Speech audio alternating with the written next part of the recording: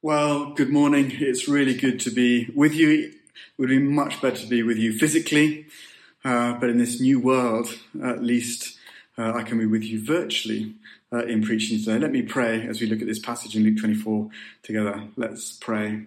Father, thank you for your life-giving word, and we pray, Lord, that you might bring us deep to our hearts and lives. Lord, encourage us, we pray today, in your word. Send us from here by your Spirit to live our lives to your praise and glory and to grow each day in our knowledge and love of you. And we pray these things in Jesus' name. Amen. I'd like to start with a question. What frightens you?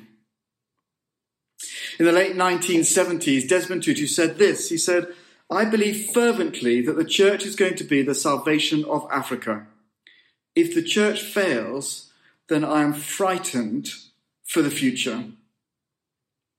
I think what frightens me in this generation, in the UK as well as in Africa, is people going to their graves not knowing Christ.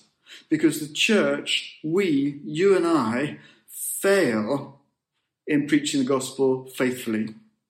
Because the church fails to preach God's word. We fail to proclaim the gospel. What frightens me is the church in this generation slowly starving and dying because we fail to hear God's word. We fail to grow into maturity and joy and love of Christ every day, every week, every year of our year.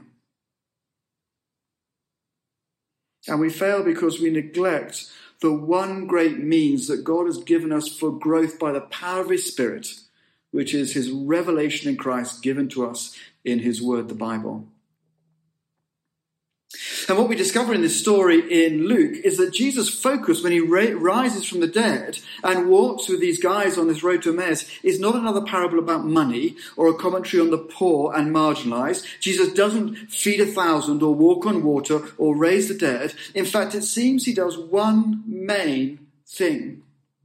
And Luke mentions it in this story, and he mentions it again and again and again throughout the book of Acts. And that is, Jesus teaches the word. Luke doesn't tell many stories after Jesus' resurrection, and this one is the longest. So clearly, on Luke's heart and mind, this is what he longs for us to understand. And Luke tells us a story about two disciples who were walking from Jerusalem to Emmaus in the afternoon. And they're despondent, they're downcast, they're disappointed, they feel completely let down. They don't know what to think. They don't know who to turn to. And like you and I so often, they're focused on the current problems they're facing. And then as Jesus comes and walks with these guys, he keeps his identity a secret. And as they're chatting and discussing, no knowledge who's walking with them, Cleopas tells Jesus about the great sadness that they have, about the conundrum they're facing, about Jesus' death. Verse 19, he says this, "He was a prophet, powerful in word and deed before God and all the people. The chief priests and our rulers handed him over to be sentenced to death, and they crucified him. But we had hoped that he was the one who was going to redeem Israel." They'd had such great hopes, but now they're confused. All their hopes seem to have come to nothing. Now, think for a moment, whether you're young or old, what would you expect Jesus to do? Think about it. Two disciples, feeling so sad, they don't understand what's gone on or what's going on, and Jesus comes and walks along beside them. If you were Jesus, what would you have done? How would you have helped these two guys? What would you have done to transform them, to bring them a joy and a confidence, knowing that Jesus is the Lord of life itself? Sin has been paid for. How would you love and serve and strengthen these disciples on that road? Well, it's often puzzled me. Why didn't Jesus just say, "Look, here are my wrists. Here's where the nails went in. Put your hand into my side," like he did to doubting Thomas? Or better still, why didn't he just begin to glow in the dark or be transfigured in glory? Why didn't he show that he was God? Why didn't he pull stars out of space? Why didn't he show them the mighty legions of angels in glorious worship of him, or the praise of heaven, or bring terrible judgment on his enemies? But he doesn't. Instead, verse 25, we read this. He said to them, "How foolish you are, and how slow of heart to believe all that the prophets have spoken. Did not the Christ have to suffer these things and then enter his glory?" And beginning with Moses and all the prophets, he explained to them what was said in all the scriptures concerning himself. As Jesus comes to these downcast disciples, these sad followers, as Jesus comes to equip and inspire them, to encourage them and strengthen them, knowing that this will change their lives forever, Jesus takes these disciples to the Old Testament. He takes them to God's word.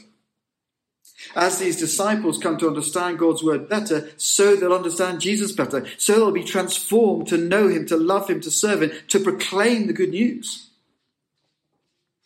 So the first take-home message from this passage, especially for our lives today as we look through Luke, is this. And maybe you can test one another over lunch today. Know your Bible, and you will know Jesus. Know your Bible, and you will know Jesus. I would love to have been there. Wouldn't you? In fact, imagine being there even before Jesus' resurrection. Imagine getting to hear him preach, occasionally in church, in the synagogue, often outside on a hill, in a boat to small groups of crowds, using children to teach adults, jokes about planks and specks, Pharisees and tax collectors, observing the widow's mite, getting challenged about taxes, breaking social taboos, eating with tax collectors and sinners. Imagine that evening as the sun is getting lower in the sky and they're walking along, listening to an Old Testament Bible study by Jesus himself. You can imagine him explaining to the guys as they walk along the road, perhaps as the light begins to fade. Did you know that the Christ, the Messiah, is actually the serpent crusher in Genesis chapter 3, verse 15? Have you thought that he's also the Passover lamb of Exodus 12? Or he's the prophet like Moses proclaimed in Deuteronomy 18? Or the promised king that will sit on David's throne forever in the covenant that God made with David through the prophet Nathan in 2 Samuel? Did you know he's also the suffering servant of Isaiah 53, the good shepherd of Ezekiel 34, the son and the king of Psalm 2, the priest forever in the order of Melchizedek from Psalm 110? It would have been awesome. Or perhaps as you're about to study it, imagine Jesus teaching them Daniel. He might have said things like, remember those great kings and the kingdoms.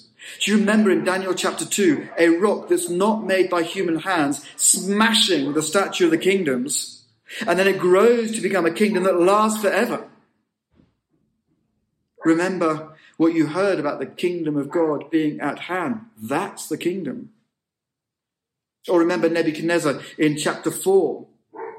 He describes God's kingdom as an eternal kingdom. Or remember Darius's delight in the God in Daniel 6, whose dominion never ends, who rescues and saves, who performs signs and wonders in the heavens and on the earth. Or remember the vision in Daniel chapter 7, where he sees someone like a son of man approach the Ancient of Days and receive authority and glory and sovereign power, and all the nations worship him. Imagine Jesus working through the scriptures. Imagine having them explained as God intended, pointing to his Messiah, pointing to Jesus, suddenly realizing the whole Bible is about Jesus. Know the Bible, and you will know Jesus. Listen to how these two men reflect at the end on their evening walk. When they get to the end of their walk, when the penny finally drops, when their eyes are opened, they've spent their last couple of hours with Jesus. Verse 32, were not our hearts burning within us while he talked with us on the road and opened the scriptures to us? I'm going to do something now that's very normal in South Africa. Might be a little bit unusual for you, but please turn to your neighbour and with a big smile encourage them with these words.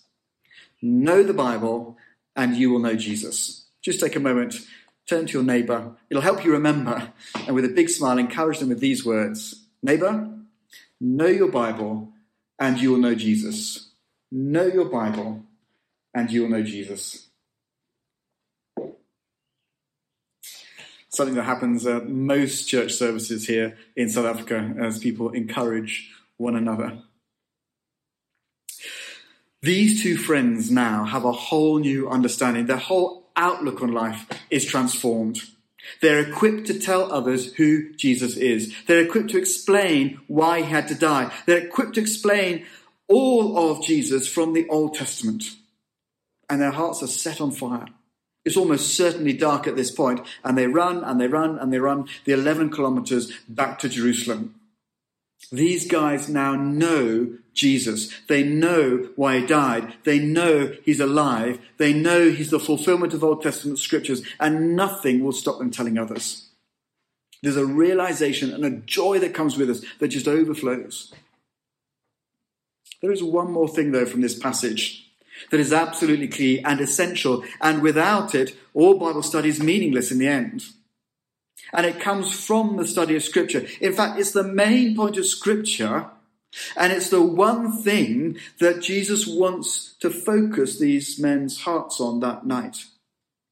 The guys are disappointed, they're downcast, they're despondent, and as Jesus explains the Scriptures to them, he takes their focus away from their problems.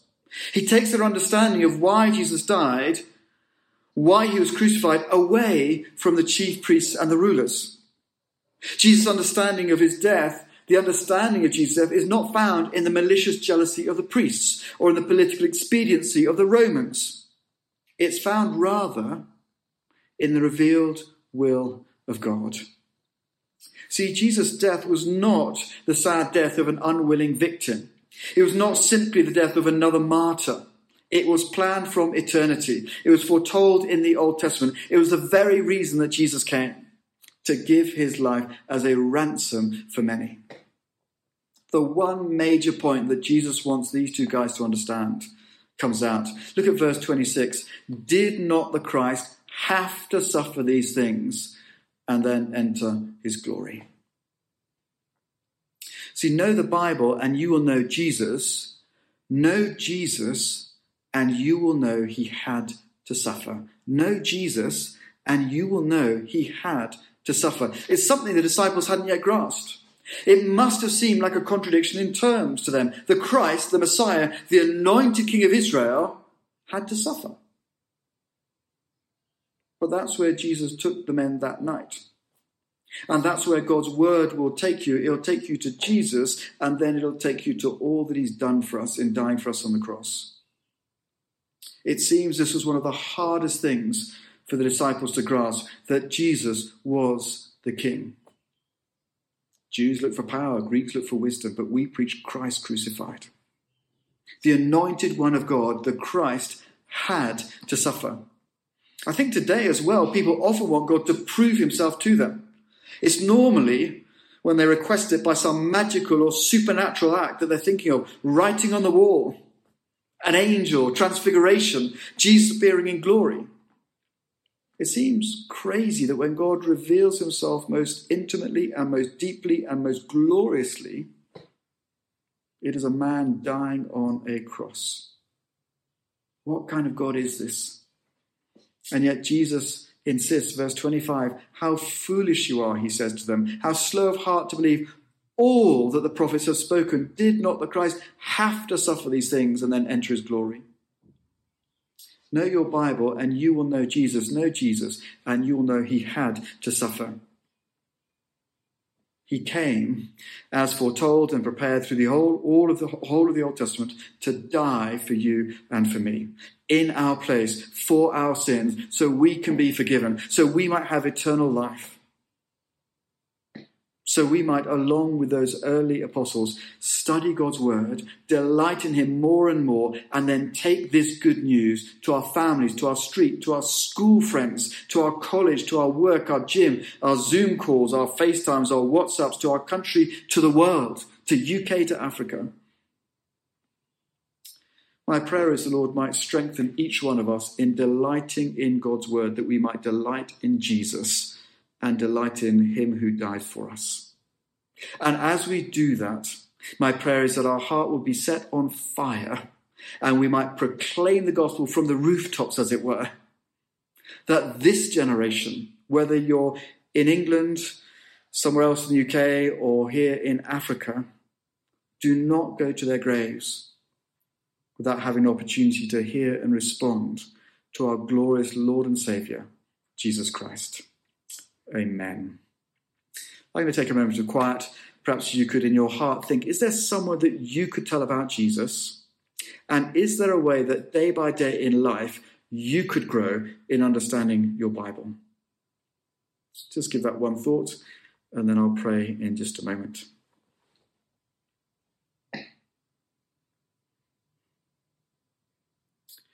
Father, we pray that by your Holy Spirit, who so powerfully works in us, you might open your word, that we might see open our eyes, that we might see wonderful things in your word. Lord, give us a real desire to find and discover the glories of Christ in your word. And then we pray, as we do, you'd set our hearts on fire. And you might use us, Lord, weak as we are, nervous as we are, fearful as we are. You might nevertheless use us to share this good news with others. Lord, please may our lives be lived to your glory in these ways. In Jesus' name we pray. Amen. Amen. Thank you. God bless you.